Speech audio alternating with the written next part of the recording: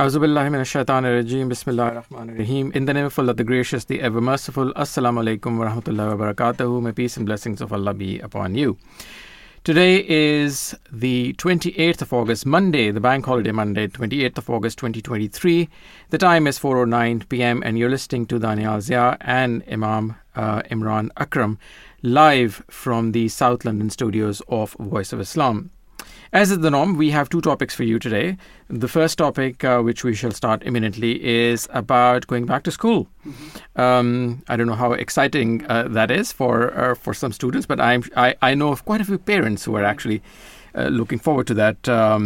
What your thoughts on quick thoughts on that, Imam Usman? Imam Akram. Bismillahir Rahmanir Rahim. In the name of Allah, the most gracious, ever merciful. I think the first topic which we're going to discuss today, going back to school and new adventures, new beginnings, I think is a very much related topic to current situation, because the people's students are going back to school in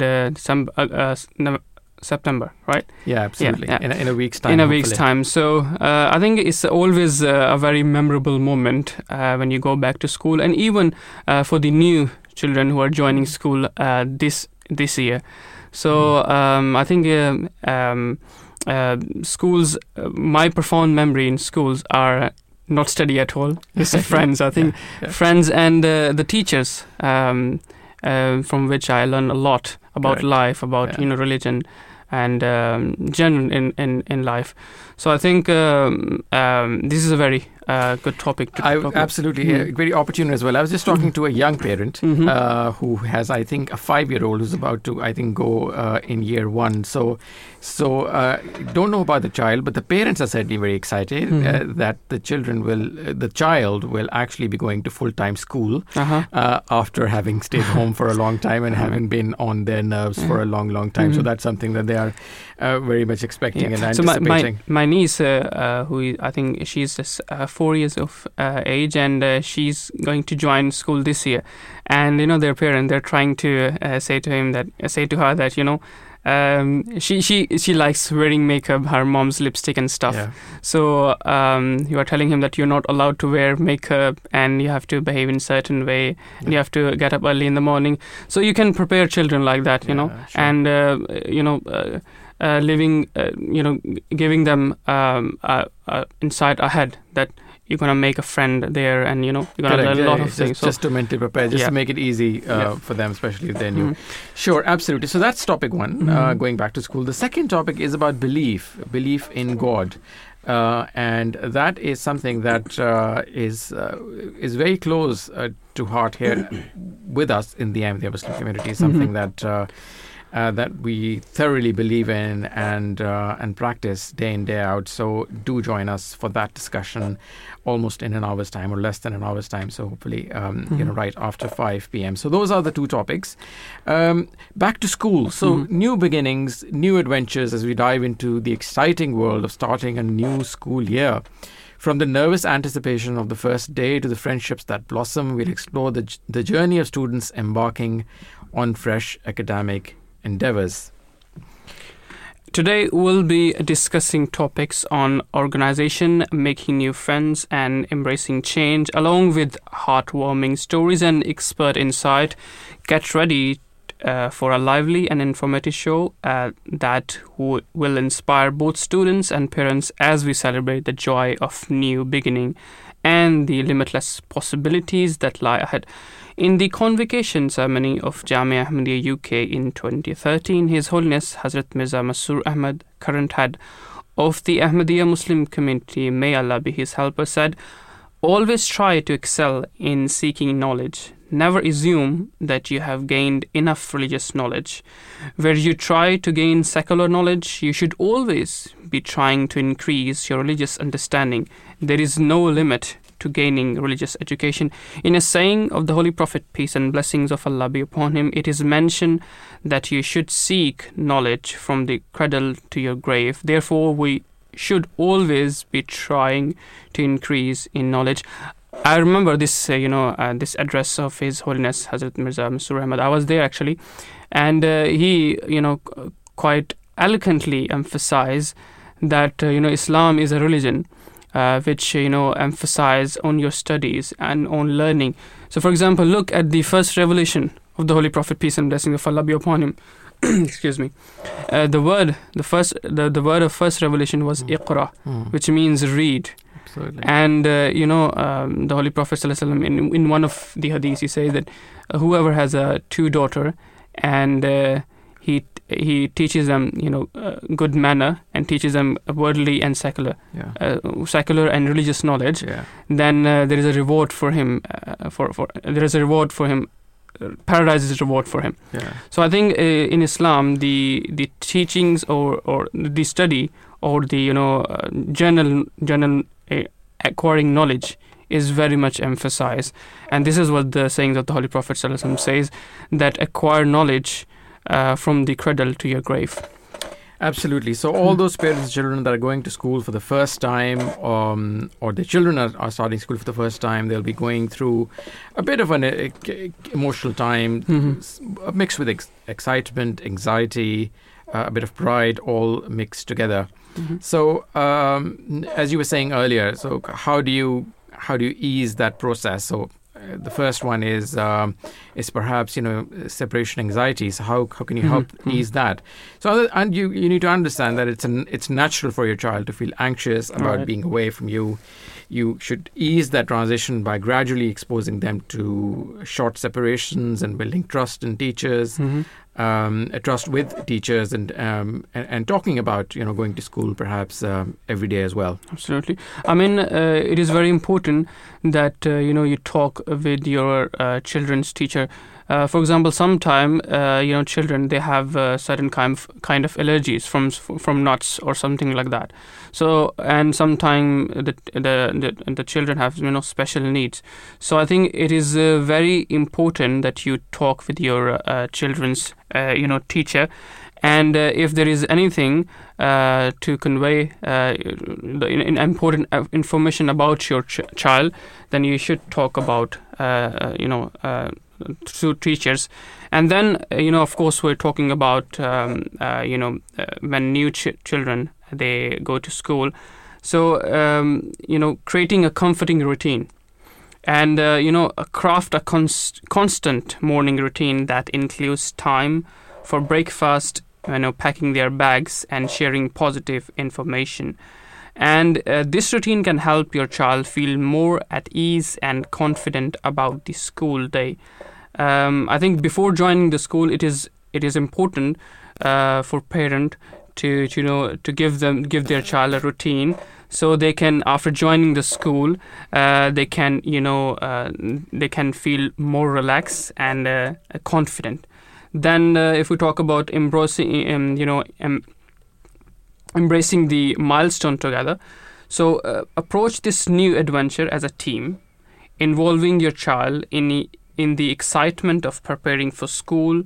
Engage in conversation about the fun experiences they'll have, new friends they'll make, and the knowledge they'll gain. So I think talking to your child when sending them to school, especially the new students, it is very important that you talk the process and you tell them and you prepare them mentally and physically.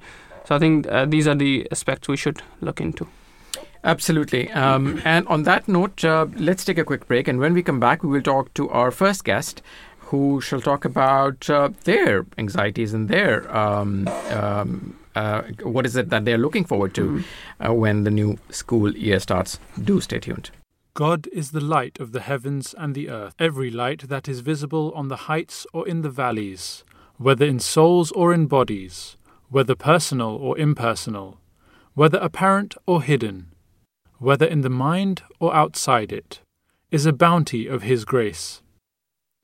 This is an indication that the general grace of the Lord of the worlds envelops everything, and nothing is deprived of that grace.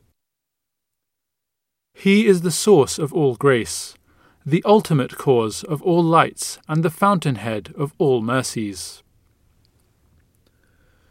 His being is the support of the universe, and is the refuge of all high and low. He it is who brought everything out of the darkness of nothingness, and bestowed upon everything the mantle of being. No other being than Him is in Himself present and eternal, or is not the recipient of His grace. Earth and heaven, man and animals, stones and trees, souls and bodies, have all come into existence by His grace. What is jihad? Jihad is an Arabic word that means striving for a particular objective. In the Holy Quran, when Allah, God, calls upon people to engage in jihad, this refers to striving for a noble cause. This jihad can be carried out in many ways, all of which seek to establish and promote peace in society. The struggle for self-reformation. This is considered the greatest jihad, as it is the struggle against our selfish temptations, such as greed, lust, and other worldly desires. It requires us to become more self-disciplined, so that we are able to exercise moral control over our thoughts and actions. The duty of Muslims to convey the true message of Islam to others. The Holy Quran stresses that this form of jihad must be carried out with wisdom, tolerance and respect for others and their beliefs, and prohibits the use of any coercion or force. The spending of one's wealth to help the needy.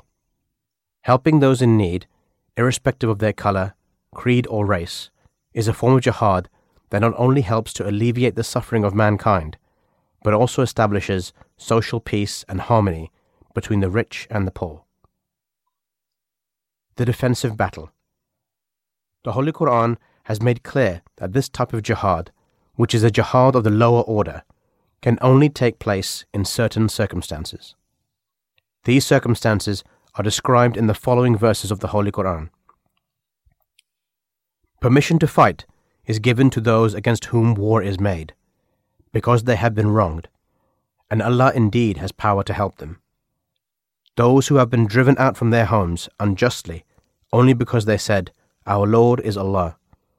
And if Allah did not repel some men by means of others, there would surely have been pulled down cloisters, and churches, and synagogues, and mosques, wherein the name of Allah is oft commemorated.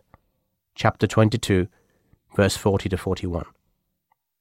From this, it is clear that Muslims can only take up arms in self-defense if they have suffered oppression, faced a threat to their life, and been driven out of their homes simply for practicing their religion. In fact, according to Islam, if Muslims are persecuted for practicing their religion, then they should first leave the place where they are being oppressed and seek a new abode.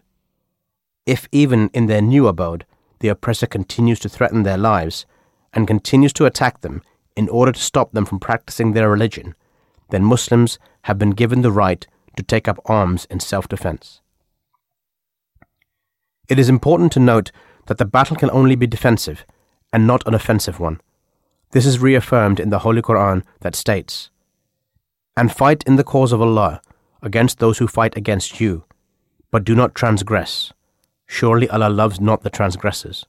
Chapter 2, verse 191. Should the need for a defensive battle arise, then Islam also provides Muslims clear instructions regarding what can and cannot be done. For example, civilians who are not fighting against Muslims are not to be attacked. Property such as crops or other sources of food and water, hospitals, orphanages, places of worship of all religions are not to be destroyed, and women and children, the old and the disabled, are to be left untouched. Hence, it is very clear that the purpose of any such battle is to restore peace and not to promote aggression. Jihad in all its forms is therefore a means to promote peace both in ourselves and in our society. Any action, therefore, that does not promote peace cannot be referred to as jihad. Assalamu alaikum warahmatullahi wabarakatuh. May peace and blessings of Allah be upon you. Welcome back to this live edition of the DriveTime show from the South London studios of Voice of Islam. Today is Monday, the 28th of August, 2023. The time is 4:25, and as promised earlier, we're about to go to our first guest for the evening or the afternoon. And our first guest today to talk about going back to school and probably help us a little bit about exam prep as well is Renee Josephs, who is a first-year student at the Molloy University and will be studying nursing. Joseph's has a full ride scholarship and will be able to give a few tips, hopefully, on time management and exam preparation. Assalamu alaikum, peace be with you. A very warm welcome to the DriveTime show. Walaikum salam. Thank you very much, Renee, for joining us. Firstly, tell us, so you will be going into your first year now, right? Or you've done your first year? I will be going into my first year. You will be joining. Okay, excellent. So tell us about that. Tell us about your nerves first. I mean, how nerves, excitement, or excited nerves? Tell us. A little bit of both. I'm both nervous and excited. I'm excited to start this new chapter, and I'm nervous because this is my first year in college. I don't know what it's like. So hopefully everything goes well. Fingers crossed, yes. We wish you all the very best.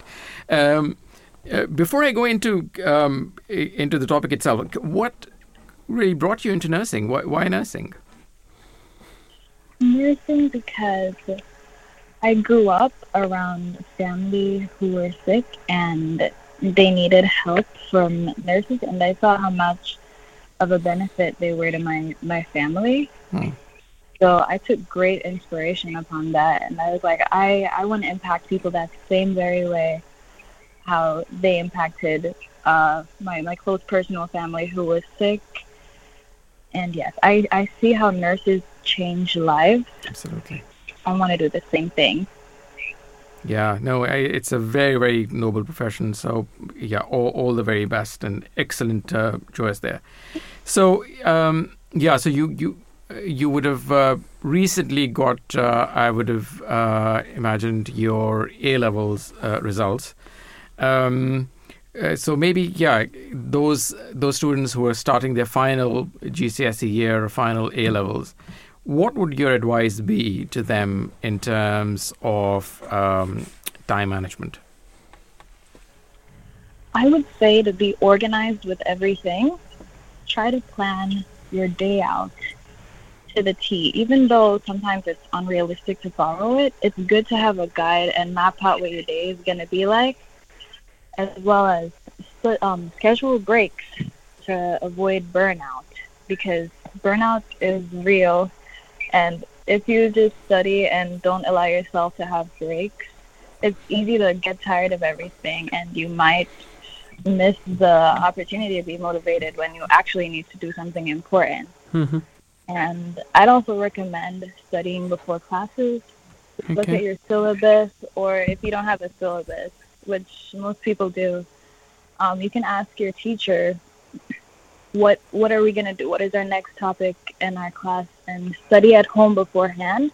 You can get ahead of the class. And it makes learning way easier when you actually go to class, because you gave yourself that background knowledge of what you needed to know for the class. Mm-hmm. Renee, do you believe in the concept of work-life balance? Because I've seen some students, whether they study so much and ending up there, affecting their health, or they study, they don't study at all. So how do you, ensure, taking care of your personal well-being while manage your studies? I do heavily believe in a work-life balance, because it is very easy to get lost in all of the work. And like I said before, you can experience burnout. And I personally do this by taking breaks. Mm-hmm. Despite studying a lot, I try to take a lot of breaks. Okay. And I also prioritize self-care, like journaling or taking care of my appearance, or anything mental health related. I listen to music, put on a face mask, something to make myself feel good and not just focus solely on working. Mm-hmm. Mm-hmm. Fantastic. So, have you identified any, wasting habits that you are actively working to eliminate? Definitely. I've been trying to cut back on scrolling on social media, because I feel like that's a lot of things young people struggle with nowadays, with Instagram and TikTok, right, and all of those apps that give you a huge dopamine rush, I try to cut back on social media because it can be very distracting, and it's a great tool for procrastinating. Right. And it's a work in progress for me. I try my best not to use those apps, but I'm human.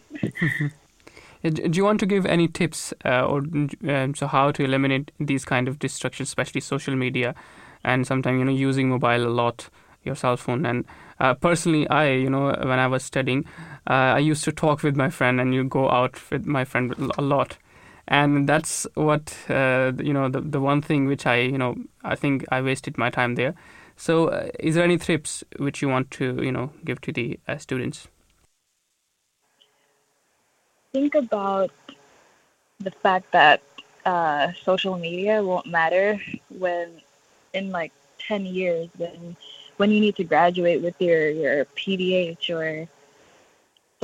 or your master's or things like that. I also advise setting up screen time. Some phones have the ability to where you can set up screen time, and it can tell you how much time for the day you're spending on certain apps, and it can give you a reality check. Right. Yeah. Yeah. So, what strategies do you imply when facing a tight deadline or a challenging topic that requires extra time and effort?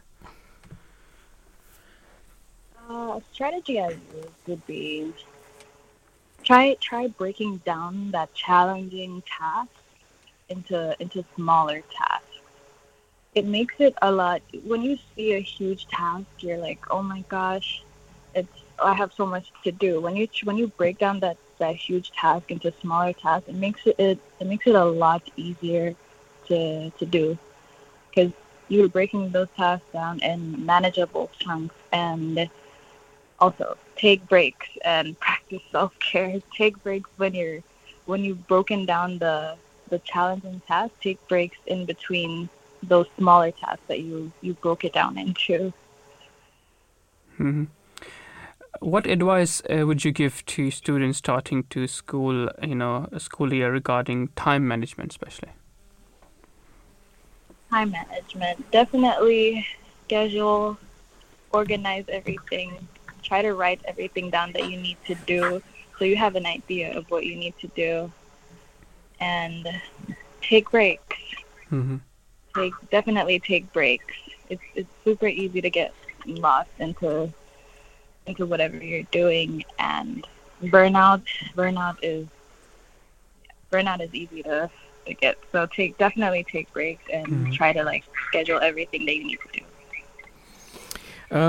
I want to spend a couple of more minutes, I should say, Renee, talking about your program. I'm really intrigued. As I said earlier, this is such a noble profession and such an excellent choice that you've made. So how long is your program going to be? 4 years. Right. And yeah? Yeah, it's 4 years. I graduate with a bachelor's, and then I'd work for 2 years, get some experience, and then if I wanted to further my education and become a nurse practitioner or a CRNA, then I'd take 2 or 3 years more of school, but it's 4 years for now. Right. And what's the difference between a nurse practitioner and the degree that you will get after these 4 years? I'm sorry. Oh, okay. A nurse practitioner. They're more of a leader they're above the RN. A registered nurse they do IVs, stuff like that. And the nurse practitioner is kind of the boss of that. Okay. They deal with less patient interactive activities. Right. Okay. And at what level or in which year do you actually get to, I hate to use the term, but practice your skills on patients? As soon as you graduate with the bachelor's, after the 4 years, yeah. Not during the program? School. Yeah, even during school, I started interacting with patients my second year. of college Okay. for clinicals. I don't get paid, but it's good experience because when actually getting paid to do it, at least you've had the experience doing it in school. So for the 3 years, other than the first year, because in the first year you just learn things out of textbook. In the 3 years, you're gonna be doing a lot of hands-on learning with nursing, so it prepares you for when you graduate. Excellent. Renee, thank you so very much for joining us. Really enjoyed talking to you. All the very best with an excellent profession that you've chosen. All the very, very best with your studies and all the very best with your year one. Thank you so much, and thank you for having me. Thank you so much. Thank you for your time. May peace be with you. So that was Natasha. That was Renee Josephs, who is going to be joining a 4-year nursing program at Molloy University. Let us go now straight to our second guest for this afternoon, who is Ms. Natasha Noor, who is a mother of 2 boys. Assalamu alaikum, peace be with you. Thank you for joining us. Walaikum assalam wa rahmatullah. Thank you very much, Ms. Noor, for joining us. Firstly, tell us the ages of your 2 boys. Yeah, one is 9 years old and the other one is 6 years old.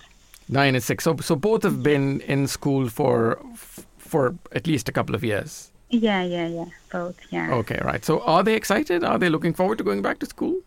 Yeah, too much, because it has been a hard time for them to stay in house. The UK weather, it has been so unpredictable this time during summers. So we can't have a best holiday this time. So that's why now they're really excited to go back to school. Are you excited that they are going back to school? Of course. Okay, yeah, I'm sure. Yeah, you'll be getting some much deserved time on your hands. Okay, so starting school is a big step for children. Can you, as your boys have been going to school for a few years now, share some highlights or maybe some insights from your own experience about how you prepare your kids every year, after this long break, going back into school?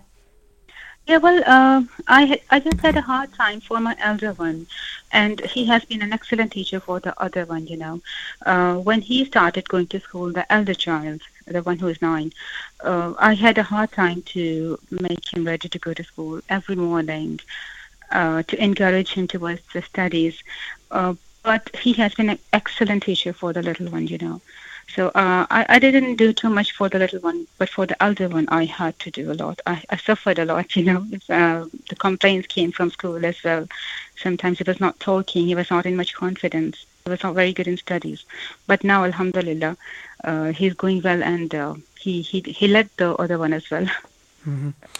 So, Natasha, as the saying goes, if you have a healthy body, you have a healthy, mind.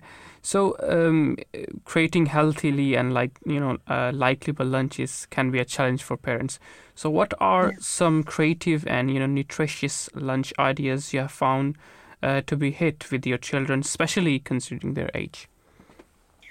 At my side, I have always encouraged the children to eat what is available at house. Mm-hmm. I didn't make them too choosy. So what I feel, sandwiches are the best ever option. And among sandwiches, try to go towards the vegetarian options. Right. Because if you go towards meat options, when the lunch becomes packed for about 4 to 5 hours, so the meat can have a bit fussy smell in there.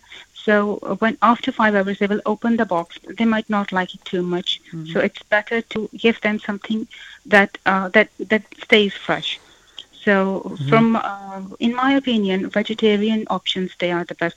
Sometimes egg mayo, sometimes lettuce sandwich and like that, and they definitely like that.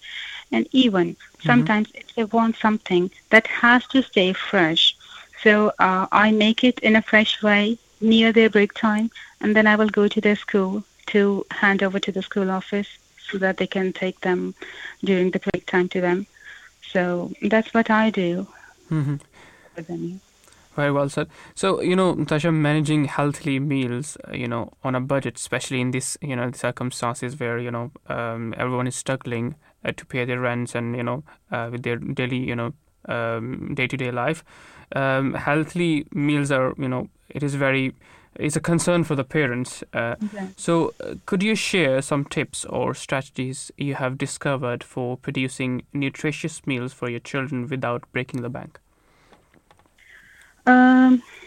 First of all, if I'm not choosy, then my children will not be choosy. I always accompany them on the dining table, and what I want them to eat, I will eat the same. Right. So I always swap the meals with some vegetables, sometimes meat. Always I will have a snack or a dessert after the meal, and that is only available if they have to finish their meal. So rice, salad, encourage them to eat them. Morning, you can give them a healthy breakfast, ideally a cereal and a boiled egg, and lunches. And then when they come back from school, I will give them a healthy snack, like you can give them crumpets or a sandwich. Then go for the dinner time at 7 p.m. and then a bedtime tea. That can be a hot chocolate or that can be a warm milk. And accompany milk with some favorite cookies like that. Try to cover up the sugar content. Not too much sugar and not very less sugar. So fruits. Try to give them fruits in the snack times, and also in the packed lunches I always give them a fruit. And for the snack time you can give them a healthy shake. We can buy the multi-buy things, the juices, the multi-buy shakes, the multi-buy yogurts we can have. So that doesn't make too much expenses on us, but we can satisfy the children according to their demands, according to their needs as well. Right. I think there you mentioned a very, very important point, that whatever you want them to eat, you also, eat along with them. I think because, children are great mimic. Whatever their parents do, they just copy their parents. And similarly, it goes with, religious teaching. If you want to, your child to, to pray, then the parents has to set a role model for their children. So I think it's very important that you should set your role model, and then obviously advising them that this is good for you and this is bad for you. Now, if we talk about the school uniform, it can sometimes be a point of excitement for kids. How did you involve your young children in the process of selecting and preparing their school uniform, and did you encounter any interesting stories along the way?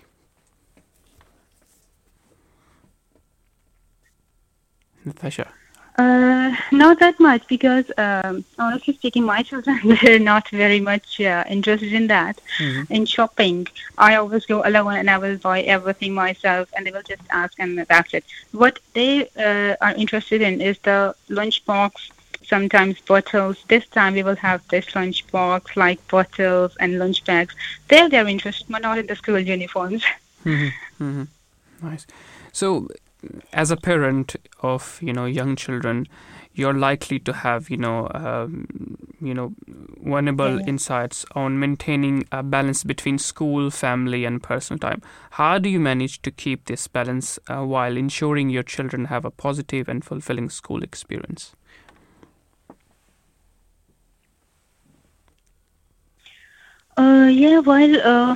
The best ever way is to give them their own time.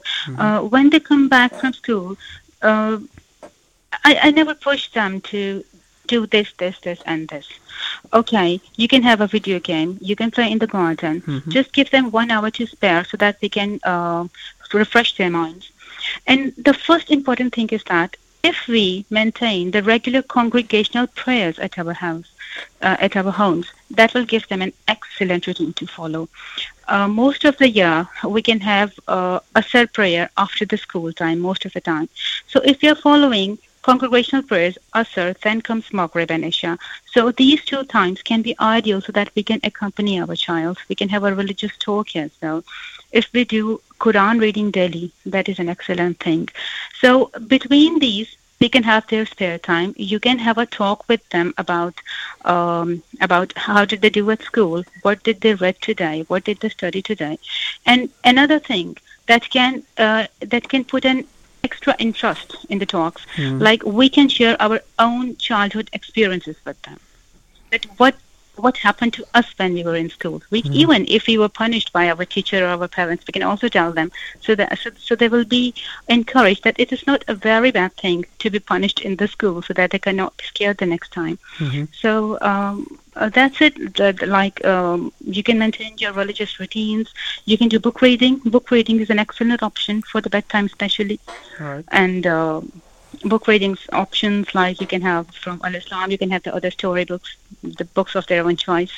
So don't push them so much, but to have a routine, it is better to enjoy the religious routine and the other at the same time.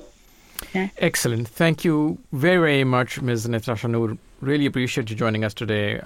Lovely speaking to you, and all the very best with the new school year, and all the very best to your boys as well. So that was Ms. Natasha Noor. Okay. Thank you. Jazakallah. Thank you. Jazakallah. May peace be with you. So that was Ms. Natasha Noor, who is the mother of two boys. Let me go straight now to the last guest for this segment, who is Ms. Afshan Mubashar, who is an A-level student from Scotland. Assalamu alaikum. Peace be with you. Thank you for joining us. Assalamualaikum. So, Ms. Mubashar, we were talking earlier with somebody who's going to be joining a nursing program. So she's into university life, and you are an A-level student. Are you in the final year A-levels? I just finished my A-levels last year, so I'll be starting university this year. Oh, you will also be starting university. So tell us about that. So what program, what are you going to be reading at university? I'm going to be studying neuroscience. Right, neuroscience. Okay. And where are you planning to read that? University of Glasgow. All right, excellent. So was that your first choice, if I may? Yeah. Excellent. Excited about going to university? Yes, I am. Very looking forward to the experience. I'm very interested in this topic, so it would be nice to learn more in depth about the brain and the nervous system and everything. Sure, absolutely. Right, so you've done your A-levels. Tell us, maybe give our listeners somebody who will be starting their final A-levels year this year, or maybe even the GCSE year. Any top tips that you can give them to help them? I'd say from the start of the year, make sure you do small intervals going up to exams. Say when you get to marks, like from the start of the year, you do say 2 hours a day. But then when you get to your marks, which are usually around November, December time, they do like 4 hours a day of revision, because it's very important to keep that consistentness going throughout the year, because if you leave everything for the last minute, it gets very hard to keep up. So I'd say to keep like notes, your notes up to date all the time, because if you try to make notes at the end of the year, when exams are like say a week away or 2 weeks away, you get distracted by making notes, and you don't actually get time to revise for the actual exam. Actually, your voice is breaking up a little bit, so I don't know whether if it's possible for you to move a little bit, and maybe where reception is better, because you sometimes the voice does break up. Is it better now? Hopefully, let's see. So, maintaining a balance between studies and personal life is a crucial thing. How did you manage your time effectively during GCSEs, and what strategies do you intend to employ to ensure a healthy balance during your A-levels year? For me, I feel like GCSE was a different experience from the normal one, because I did my GCSEs during COVID. It wasn't very much exams, it was more throughout the year. But during my A-levels, gold hires here in Scotland, it's very different, because you have to be ready for that exam with everything going on. Like, personal life can get in the way, but obviously you need to remember that studies are the most important thing at that point in time. So a lot of the time you have to put your social life and stuff like that the back burner and concentrate on.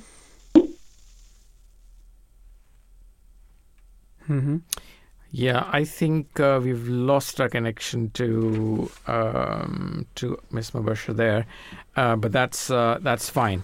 I think we got a little bit of an advice from her, anyways. Right? Okay, we are coming up to the bottom of the hour, anyways, and I think it's probably time to wrap up this segment. A reminder for the second segment. The second segment is about belief, which we shall start right after the 5 o'clock news. So please do stay tuned.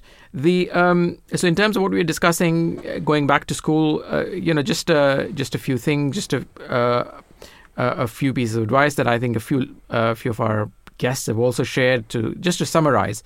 So maybe having an effective study schedule, creating a well-structured study timetable, allocating time for each subject, incorporating good breaks to prevent burnout there.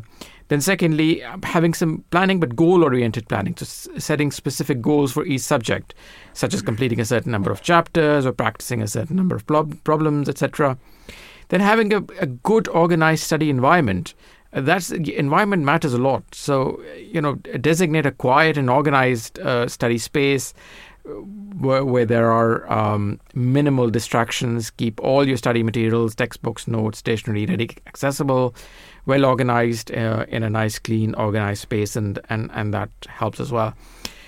Effective note-taking. Develop a note-taking system that suits your learning style, whether it's bullet points. Some people use mind maps.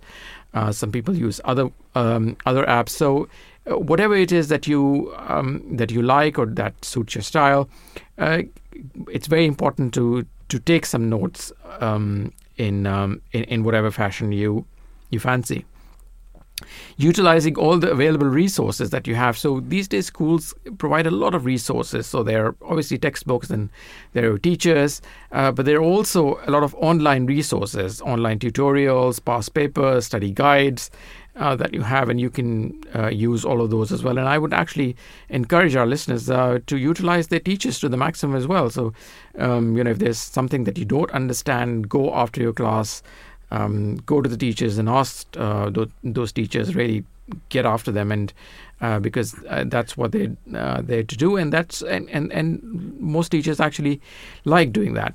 Mm-hmm. Right. So to bring an end to this topic, Imam Imran Akram, if I can come to you. You've obviously gone through 7 years of intense study at the Institute of Theology and Modern Languages to become an Imam in the Ahmadiyya Muslim community. How did you start your new year every year? What sort of preparations did you do? What sort of prayers did you recite? And how did you approach your new academic year? I think for me, as a personal...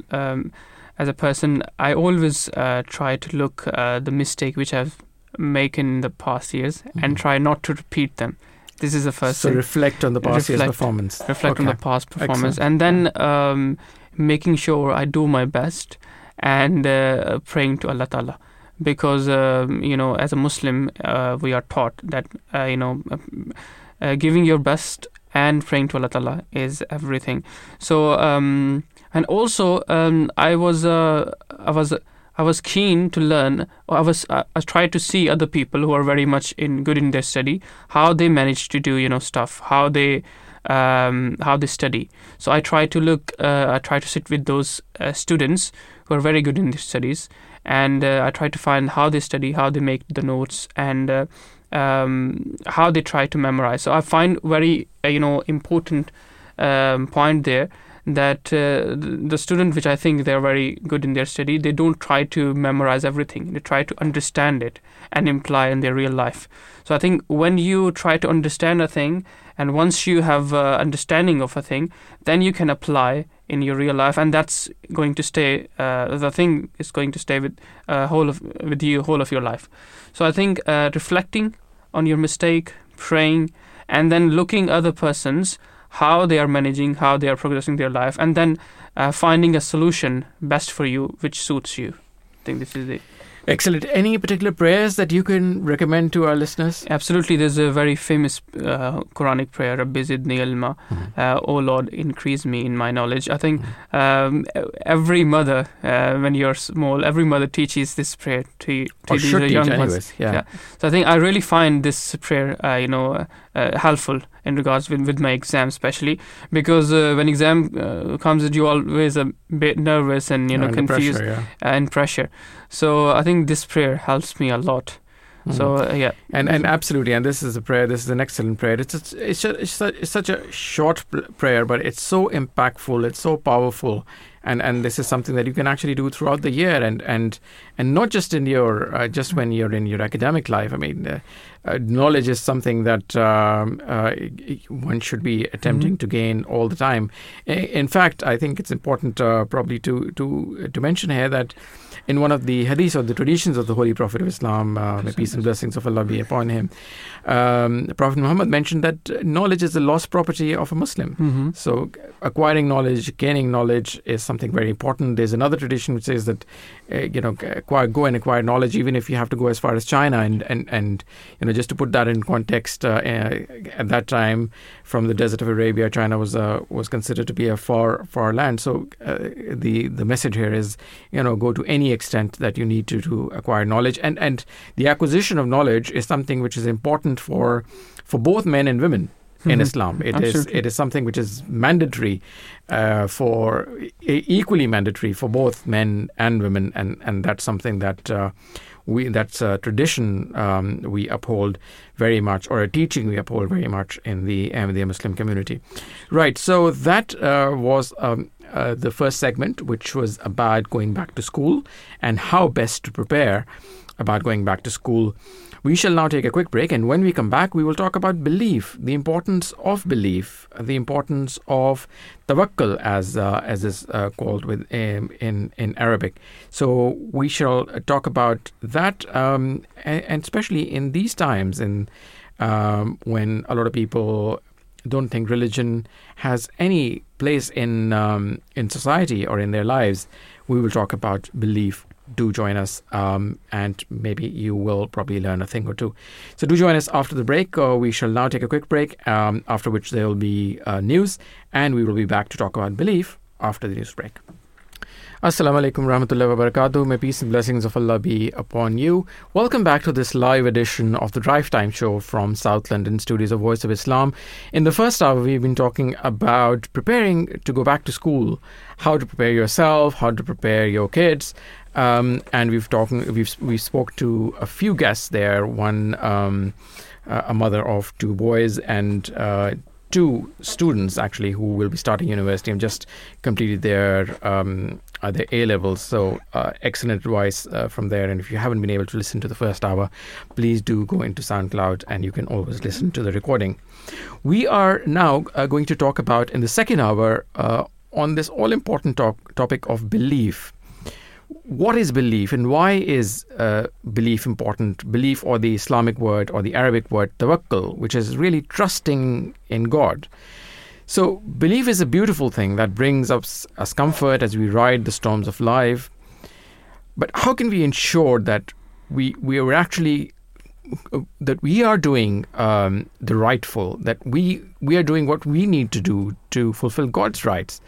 Especially when trials and tribulations are upon us, and how can we embrace, how can we become the true servants, and how can we really get His true love and guidance to better our souls? Having full faith in an omnipotent God and having trust in His divine plan for our faiths, trusting that everything happens in our lives for a reason, including the hardships and sorrows, to be actually are in the best interest for us. So we will explore some faith-inspiring stories of prophets who had the true belief in the all-powerful God, and how they maneuvered through life as a result of having that belief.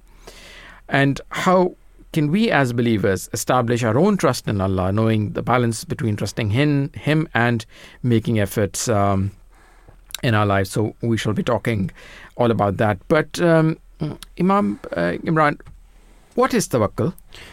I think tawakkul, it's a very, sometimes it's a very confusing topic because people, whatever happened in their life, sometimes wrong and something good, they always, blame God. This has happened because of God wants. But tawakkul is, as the Holy Prophet ﷺ said, "Iaqil summa tawakkil," that tie the knot of your camel and then do then expect that he won't run away. Sure. Yeah. So I think giving your best, doing using all of the means in order to achieve your target, and then doing tawakkul, trust in Allah Ta'ala, doing dua, prayer to Allah Ta'ala. And this is the tawakkul. Sometimes people just rely on their efforts and do not pray to God. And sometimes they just only do pray and do not use the means. So these both things are wrong. You have to try your best. You have to use every means in order to achieve your object. And along with that, you trust and you pray to Allah Ta'ala that whatever is best for me, do that. So this is the tawakkul. Excellent. So essentially putting trust and reliance on God while taking, as you said, appropriate and responsible actions in that direction as well. It's the belief that after you've done everything within your power, now you trust that the outcome is actually going to be in the hands of Allah, and then you trust in Him. Tawakkul, as you said, doesn't mean sitting back and doing nothing. It actually means doing whatever it is that we need to do to make sure that we are doing our part first before we actually leave it to God. Absolutely. If we especially talk, as you mentioned, tawakkul doesn't mean sitting back and doing nothing.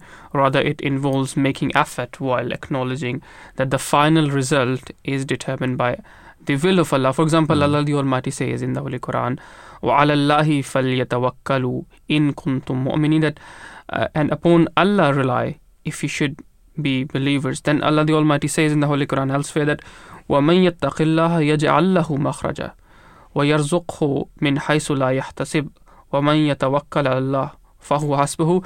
And he who fears Allah, He will make for him a way out and will provide for him from where he accepts not. And he who puts his trust in Allah, He is sufficient for him. So Allah Ta'ala is saying in these verses that you should number one point is you should trust in Allah, you should fear Him, doing your best, and then Allah Ta'ala will provide you from the ways that you will not accept, accept. And this is the trust, putting your trust in God, and then Allah Ta'ala is will become sufficient for you. Excellent. Thank you very much for that, Imam Imran. Let's go now straight to our first guest for this segment, who is Mr. Ghulam Ahmad from Canada, so Ghulam Ahmad is a holistic health and life coach. Assalamu alaikum, peace be with you. A warm welcome to the DriveTime show.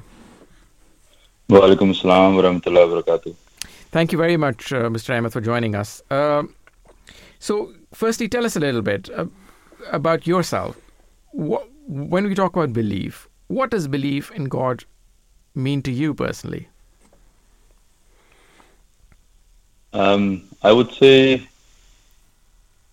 it would be a support system and a source of never-ending love. Has it been hard? Has what been hard? Trusting Allah, especially during difficult times. I wouldn't say it was hard trusting Him. I would say it's been hard finding Him. Right. So, in my case, sure, of course, and we all need to find Him. So, what would you then suggest to others who might be listening in to help find Him and develop a bond with Allah? I think it's a natural progression. I think when someone is in really difficult times, they think that they can do it by themselves. They've tried everything and it's not working. especially if you're in a really difficult spot, eventually everyone turns to Allah Ta'ala because they have no other option. Mm-hmm. I think another natural trajectory that allows people to think of some other being is when they lose someone they love. Maybe it's a parent, sibling, or a close relative. Because that person usually holds a huge space in their heart, and when they pass away, there's a huge emptiness or a hole. And naturally, if you've been hurt really badly by someone's passing, then you think, I never want to feel like this again. So you think about, who is it that I can attach myself to that doesn't die? So the natural trajectory of thinking about Allah Ta'ala comes into play. But I think if someone wants to find Allah Ta'ala, I think the first and foremost criteria is just pure sincerity. You have to have that pain and that desire to have that connection. And I think, especially for a lot of the clients that I work with, there's a lot of guilt and shame that people have between them and Allah Ta'ala, maybe because of some of the wrongs they've done, some of the sins they've committed, and they feel that they are not going to be forgiven. So they end up putting up these veils in front of, between them and Allah Ta'ala. When Allah Ta'ala is right there, they just don't want to feel Him or believe that He's there because they're afraid, or they have a lot of shame, or they have a lot of guilt. So a lot of the work that I do is help to bring those veils down so that the connection is very, very quick and very, very fast. Because Allah Ta'ala says He's closer to you than your jugular vein. So He's very close. I think it's just a matter of us not being able to connect with Him. And I believe that the third thing to find Him or to build a bond with Him is to reflect and meditate over the Quran. I think if you sincerely read the Quran, you read the verses and you just think, how is this possible? How has this been written? How would the Holy Prophet ﷺ know this? It makes no sense that he would be able to know these things, which could only mean that this is the Word of God. And then when that moment of awe hits you, that, oh my God, I'm actually reading what the being that has created the entire world has said right now in my hand, it gives you a lot of chills. So I think the Quran is a huge place. Then there's, I think the next biggest thing would probably be Salat. But I think the thing is, people don't understand how to read namaz the way that it's meant to be read. I was reflecting on the Sirat of the Holy Prophet ﷺ, and between the ages of 31 and 40, he used to go to Ghar Hira by himself, and he used to be on a retreat, and he essentially used to meditate for nights on end in a cave by himself, and Hazrat Khadija used to send him food for those days. And I was thinking, what was he doing for those 9 years? 9 years is a very long time. Right. He's trying to find Allah Ta'ala, and he was meditating, and he was probably, I don't know what he was doing, we don't have that record, but he was meditating, he was trying to find Him, and after 9 years, he finally found Him. And then if Allah Ta'ala taught him how to pray, if Allah Ta'ala taught him how to reach Him, or how we can all reach Him, and if we're not reaching Him through our prayers, that means we're not praying correctly, and we haven't understood how to pray correctly. And there's an amazing book that's on Al-Islam, Understanding Salat by Murabbi Rizwan Khan Sahib. I would highly recommend all the listeners to read that book. It will propel you in quantum leaps to be able to make your namaz so much more fruitful and better, so you can have a faster and better connection and bond with Allah Ta'ala. Right. Great. Mr. Ahmed, you mentioned that, sometime as a human being we commit so much, bad things and, crime sometime that we put a curtain between us and God. And sometimes we think that, we can never get out of this situation. But on the other hand, Allah says that, He can forgive everything. So how can you make people understand that, okay, you've done what you've done, but again, Allah Ta'ala is merciful? How you approach these kinds of people? So I think a lot of it has to do with first processing that guilt and shame, because you feel that you've committed a sin, so you're wrong, you're evil, you're a bad person. But when you can separate those two things, it makes it a lot easier. Just because you commit a sin doesn't mean that you're a bad person. You've just done something bad. Separate the two things. So that's number one. Number two, when you help them process that guilt and that emotion, then they're more able to freely go towards Allah Ta'ala and understand that Allah Ta'ala is the most merciful and the most forgiving. So I give some references of the Holy Quran about that as well, like La taqnatu min rahmatillah, do not despair of the mercy of Allah. And also there's another verse where I can't quote it right now, but he pretty much says that if you did not sin and ask for forgiveness, I would create a new creation so that I would forgive you. Right. And it's that connection where, I sometimes think about, okay, if it's a parent, if their child does something bad, Mm-hmm. do you still love that child regardless of what they did? Mm. You do, right? Yeah, Because they're your child. So I try to build that connection and that relationship. Allah Ta'ala has created you and He loves you more than anybody else can love you. So that starts to build that gap and that bridge, and then they start to take some steps, and then eventually it opens up the floodgates. Fantastic. Mr. Ahmed, we're talking about tawakkul, reliance on God, and putting trust in God's plan. Would you have any strategies for using tawakkul to manage stress and anxiety in modern life? Yeah, absolutely. I have. I'm an artist as well, so I made a little painting for myself where I have put "Laysa Allahi bikafin abduhu" in my office. And the reason I put that there is because that is the ultimate source of finding some peace and some comfort and support when times of stress and difficulties. Because if you become an abd, which is the condition of that verse, if you become His servant, Allah Ta'ala says, "Am I not enough for you?" So if you rely on that and you know that He's always there, I think what ends up happening is people lose God consciousness. They forget that Allah Ta'ala is there because they're so stressed and anxious about whatever the difficulty is. They forget that He's there, and that's why they get into trouble. But if you keep remembering that Allah Ta'ala is there and you keep reminding yourself that He's enough, that He will come for your rescue, that He's watching everything, that He's seeing everything that's happening and everything that's happened and everything that will happen, and that you put and you take that leap and you relax into Him, and then do what you need to do necessary, Allah Ta'ala will always help you. So this is the most practical thing that I always say is like, be God conscious and put your trust in Him and just keep reading Laysa Allahi bikafin abduhu. Right. Fantastic.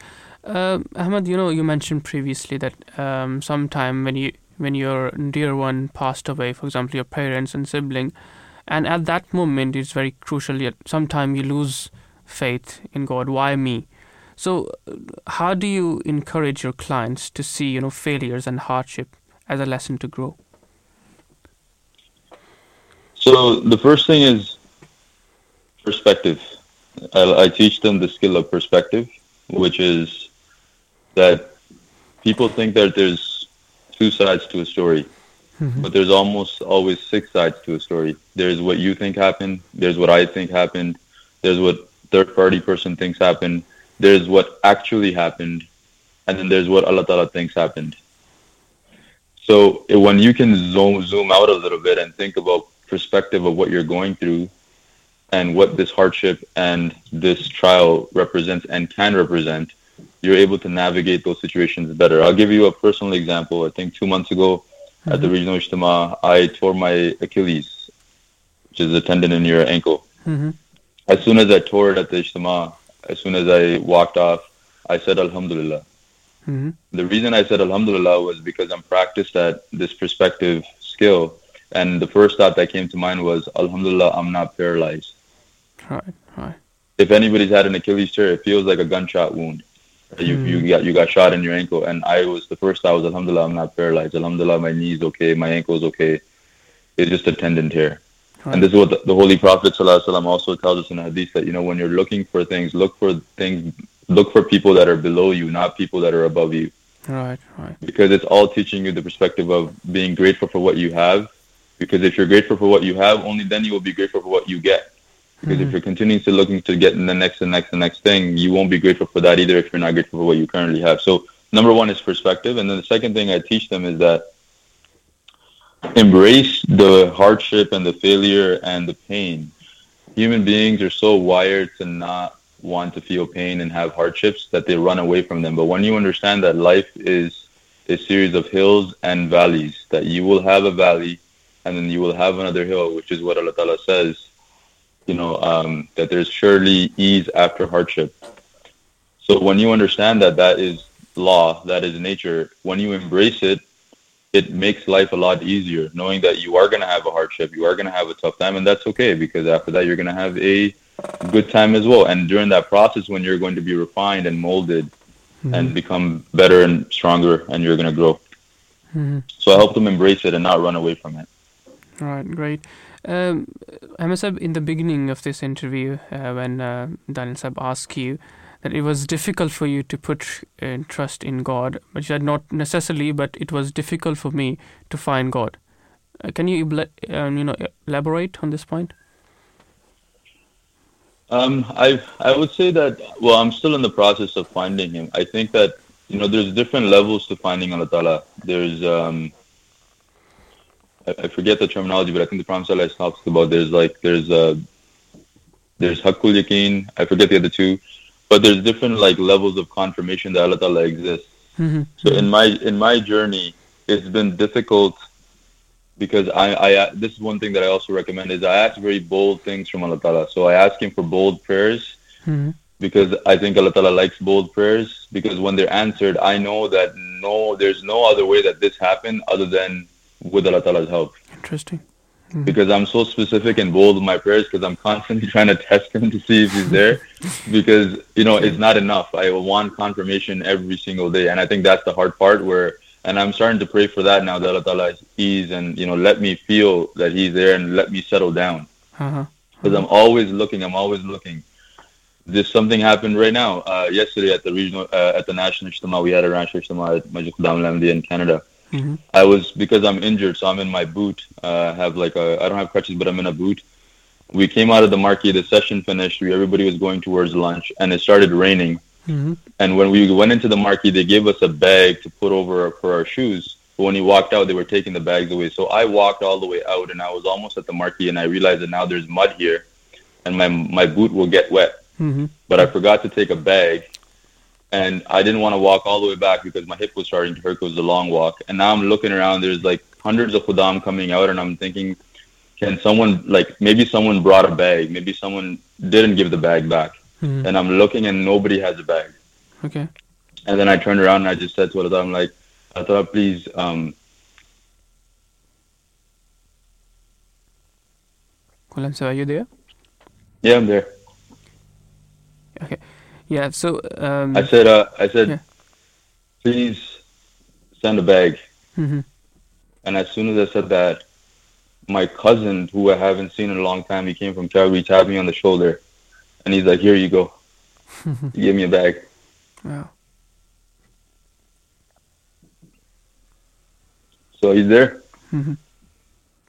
Yeah, so it was fantastic to hear this, faith-inspiring story. Last question to you is, what practical tips, could you leave our listeners with to help, then deal with difficult situation? So the most practical thing I can tell you is not mine. It's from the Holy Quran. Allah Ta'ala says, "Inna Allaha ma'a sabirin." So, "Istaeenu bis-sabri was-salah." Seek help with patience and prayer. So you first have to be patient if you're in a difficult time. Don't freak out. There's no such thing as an emergency. So first be patient, and then seek help with prayer. Because when you're patient and you seek help with prayer, Allah Ta'ala is with you. He says that, "Inna Allaha ma'a sabirin." So He's with you. And the second thing I would say is, everything is figure-outable. No matter what you're going through, if you have that mindset of knowing that I can figure anything out, there's always a solution to everything, you will be able to figure that out with Allah Ta'ala's help. And the third thing I would say is that take full responsibility for everything that happens to you in your life.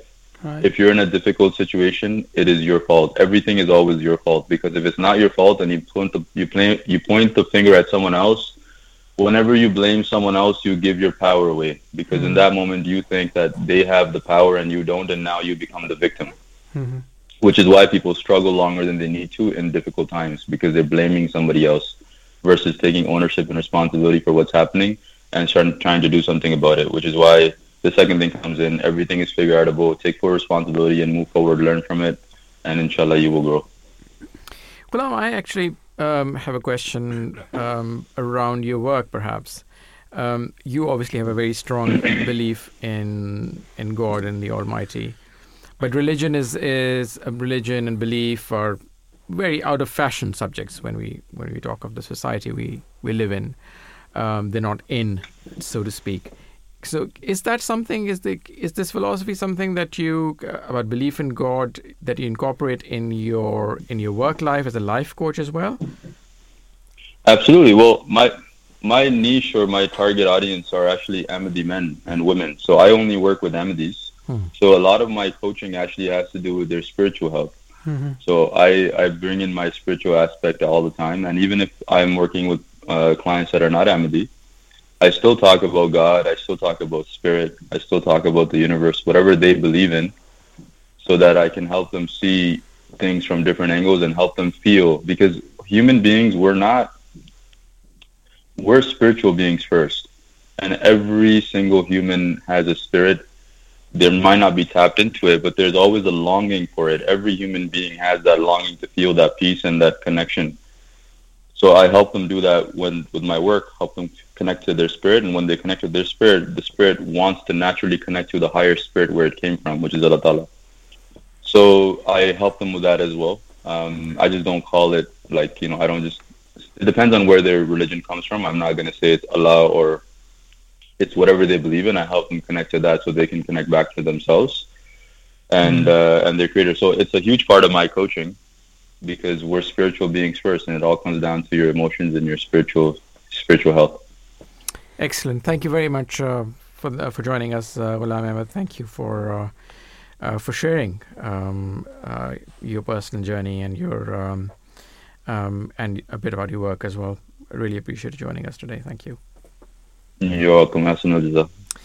Peace be with you. So that was Mr. Ghulam Ahmad from Canada, who is actually a holistic health and life coach, as I said, joining us all the way from Canada and talking to us about both his own belief system and what he actually tries to do in his work life as well. And on that note, let me go straight now to our second guest for this segment, who is Mr. Umran-ul-Haq Bhatti, who is a Murabi or a missionary serving within the Ahmadi Muslim community, also in Canada, in Vancouver, in the beautiful Vancouver, Canada. Assalamu alaikum, peace be with you. A very warm welcome, Umran-ul-Haq Sahab, for joining us. Thank you. Assalamu alaikum warahmatullah. Jazakallah for having me, and thank you for the warm welcoming. So, if I can start by asking, we've been talking about tawakkul or the belief in God and the importance of belief in God.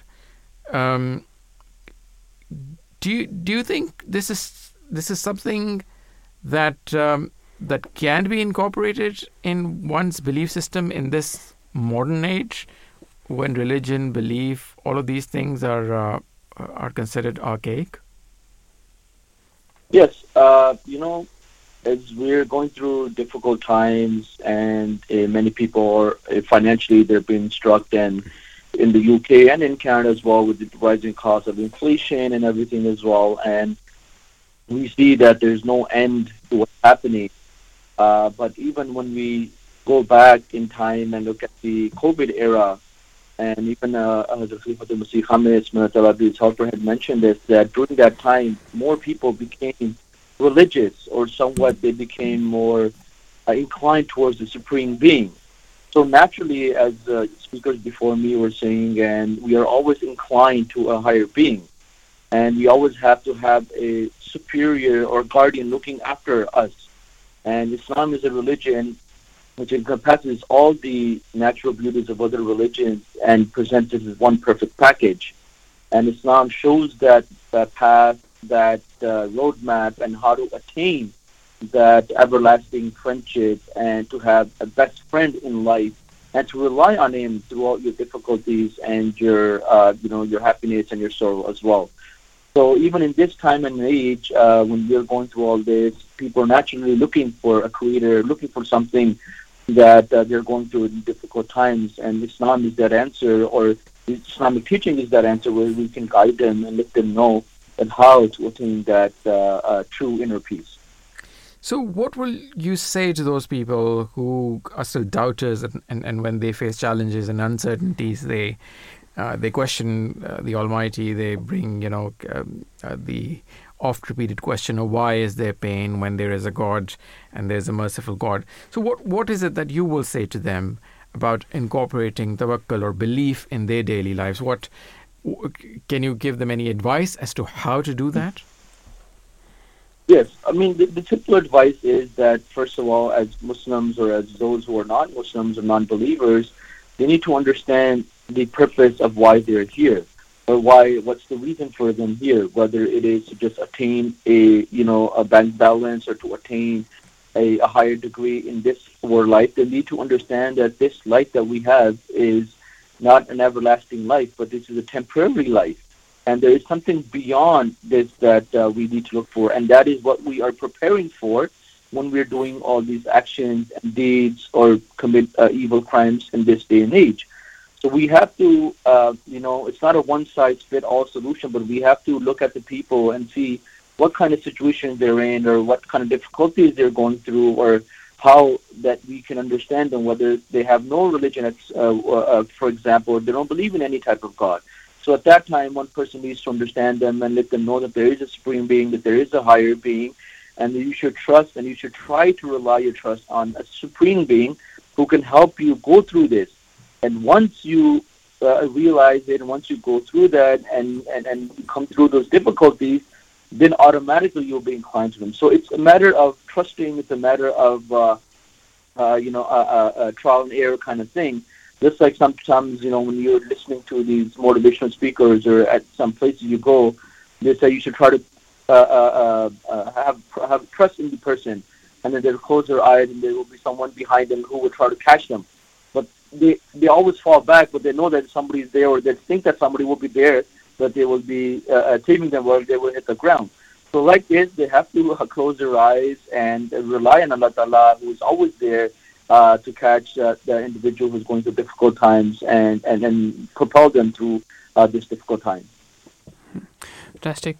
Umran-ul-Haq sab, we are talking about, tawakkul, belief in God, reliance in God, putting your trust in God.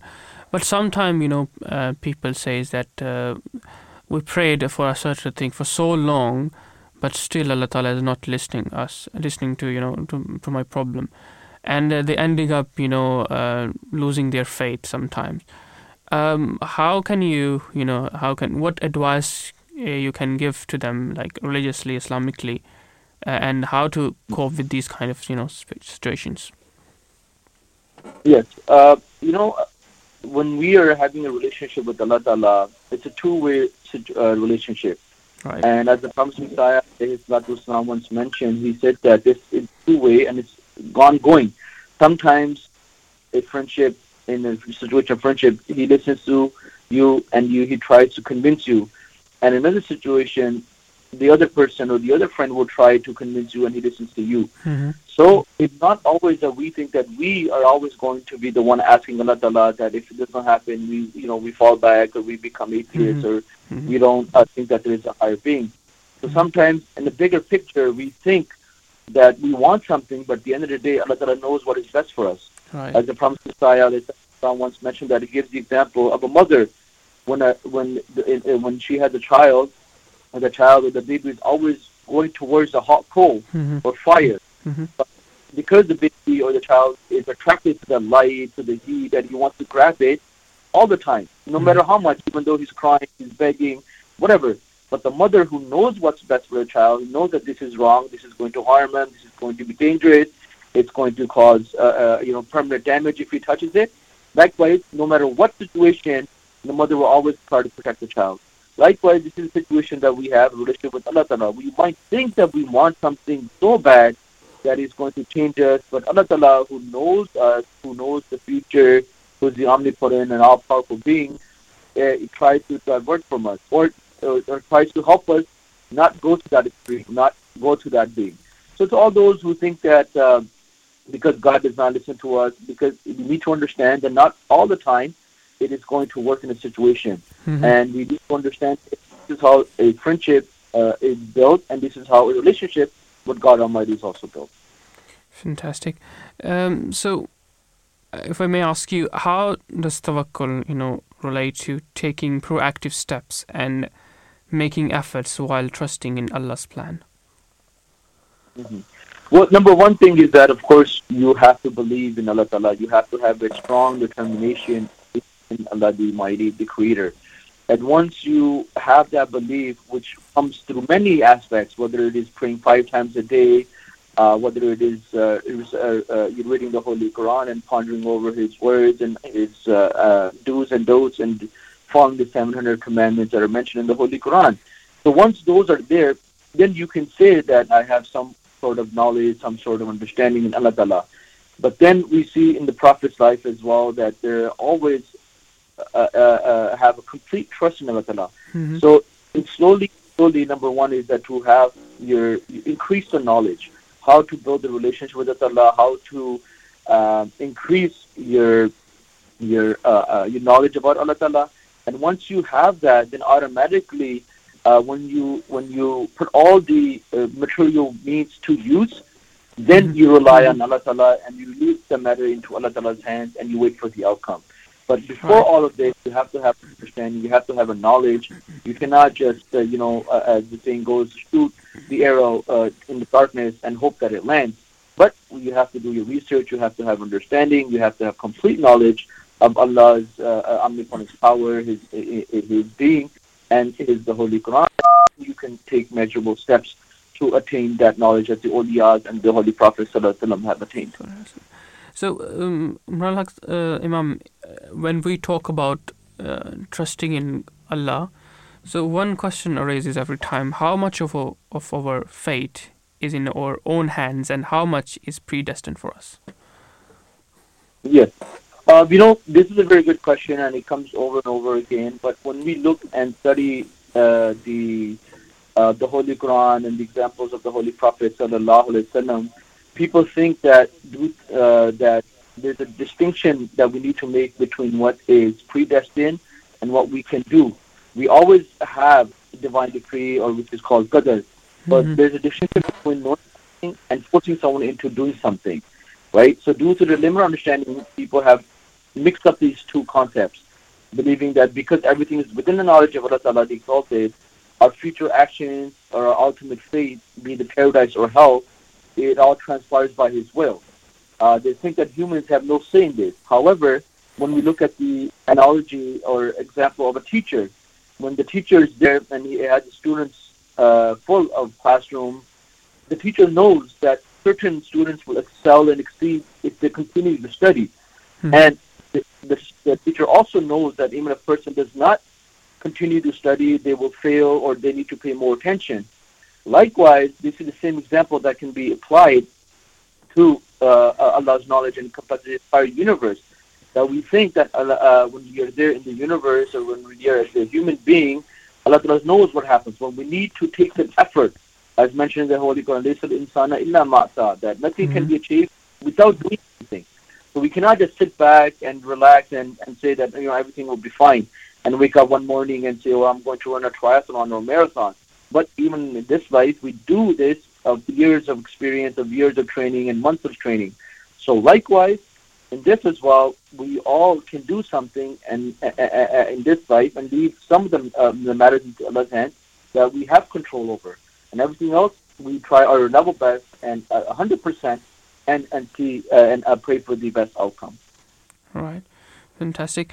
So, Imam, could you share an example of the life of the Holy Prophet ﷺ where Tawakkul, putting your trust in God, played a significant role? Yes, as we know that the Holy Prophet ﷺ was, Fatima, the seal of the prophets, and all of the previous attributes that were mentioned, other prophets were at the apex in the Holy Prophet ﷺ. And in Bukhari, he is also given the title as Al-Mutawakkil, the one who depends on Allah Ta'ala. And coincidentally, one of the names out of 99 names of Allah Ta'ala is Al-Wakil, which means the one who can be trusted or the guardian. So we have many examples in the life of the Holy Prophet, his 23 years of prophethood. But even before his life, when he was commissioned as a prophet, doing the example of when he had the organization of Hifz al-Fuzul, that to service mankind and to help people in distress and needy, One time, a person had come to Abu Jahl, and because he had some money that he needed to pay back to the individual, and Abu Jahl, with the intention of not paying him back, said, jokingly said that go to Muhammad sallallahu alaihi wasallam, that he will try maybe to give the money back. I won't pay. So the individual went to the Holy Prophet sallallahu alaihi wasallam and said that so and so is not paying my debt. Can you please help me? The Holy Prophet sallallahu alaihi wasallam right away got up with the individual and went to Abu Jahl, and he demanded and he instructed him to pay back the debt that he owed to this individual right away. Right. This is the same individual before. He said he was mocking and said, "Go to the Muhammad sallallahu alaihi wasallam and he will give your debt back." But when the Holy Prophet sallallahu alaihi wasallam commanded him to do so, right away he went back to his household and gave the individual the money that he was owed. And later on, when this Abu Jahl was asked, why did you give the money back? He said that when the Holy Prophet ﷺ came and asked to give the money back, I saw two lions, in one narration mentions 2 lions at the back of the Holy Prophet ready to attack me. Another narration mentions 2 camels were ready to attack me. So out of that fear I gave, of the Holy Prophet ﷺ, I had given the individual the money that owed it. So there are many examples: the Battle of Badr, the incidents of Medina, the Hijrah of the world is a great example, and the Holy Prophet ﷺ, throughout his life, it consists of many examples that we can also, when we read them, we can also assess ourselves and how much love and faith, tawakkul that we have upon Allah Ta'ala. Right, fantastic. So, Imam, if you can just elaborate lastly on this point, why it is important in one's life to have tawakkul in Allah Ta'ala?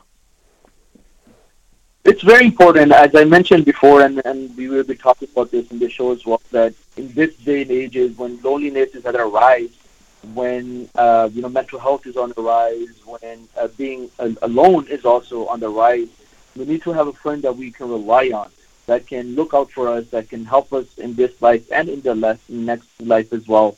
And that is the friend that we can rely on is Allah the Almighty. And once we rely on Him, the formula is there. We just need to apply it into our life, into our day-to-day life, and see the outcome of it. And once we realize the outcome of it, then we will never seek any other friendship besides the friendship that we have with Allah Ta'ala.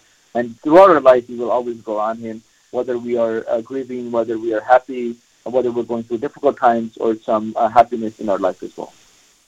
Fantastic. Thank you so much, Imam Umran-ul-Haq Bhatti Sahib, to come to in this DriveTime show, and I appreciate your time to give the insight of this topic. Thank you so much for coming. Thank you so much for having me.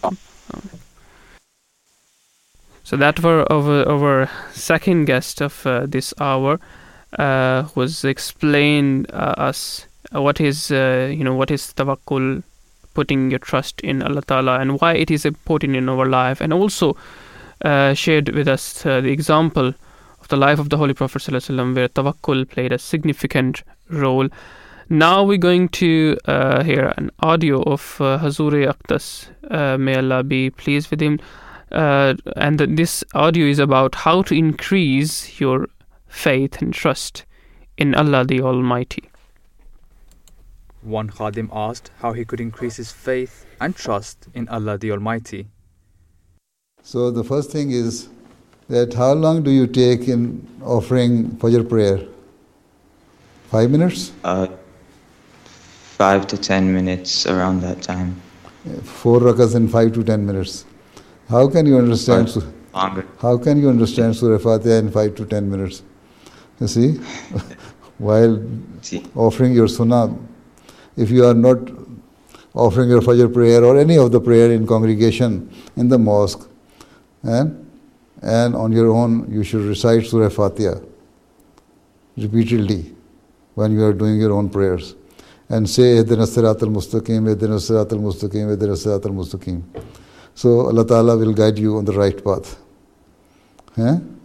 So repeatedly do it in your prayers, and in your sajdas fervently pray to Allah Ta'ala that Allah Ta'ala give you the strength to be a good believer and firm in your faith. So it will take time. You see, what are you doing? Are you going to school or college, university? I'm going to school, high school. School, grade 12? Yes. Achha. So see, this is your final year in the secondary school. Until and unless you work hard, you know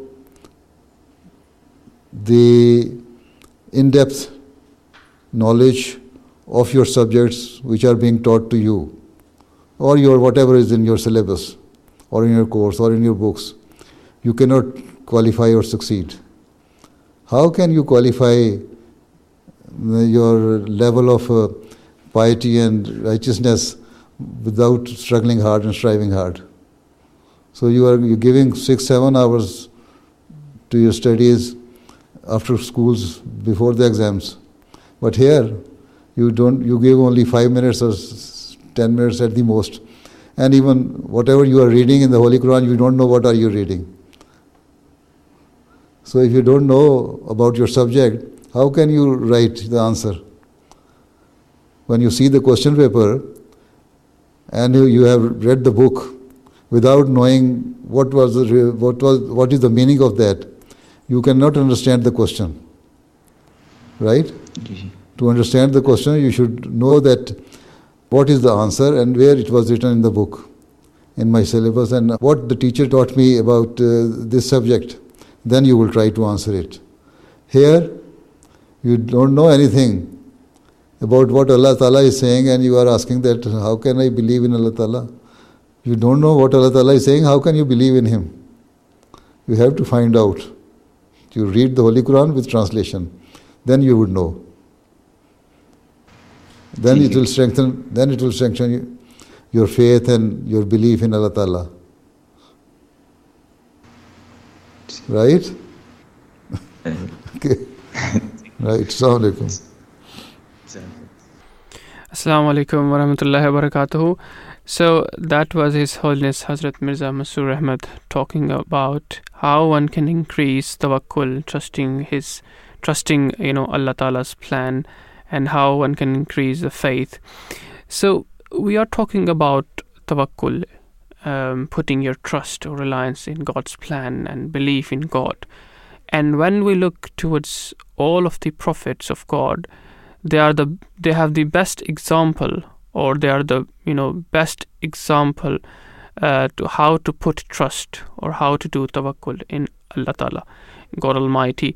So first of all, if we look towards the life of Hazrat Ibrahim, may Allah be pleased with him, if we look towards his life, in his life there was great tribulation and difficulty. For example, Allah the Almighty commanded him or instructed him to he saw in his dream that Allah Ta'ala, he's slaughtering his own son, and as an act of obedience, and he put his trust in God's plan, was so strong that he actually prepared to sacrifice his own son. But at the end, it was a trial for him, and then at the end he was succeeded.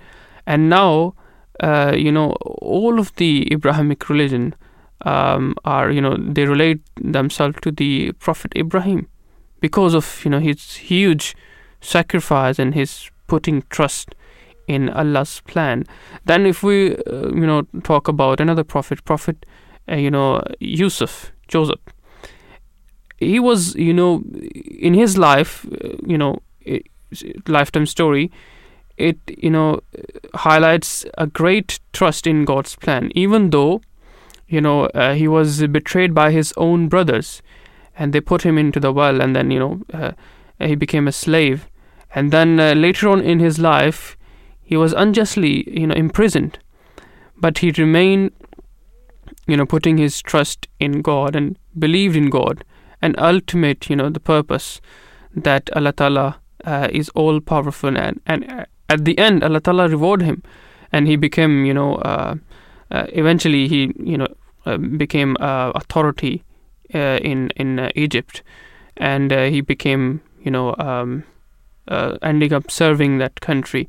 Similarly, if you look towards the life of the Holy Prophet ﷺ, in the Battle of Badr, he put his trust in Allah Ta'ala, and he prayed for the Muslim, and there were only 313 companions against the 1,000 well-equipped, army.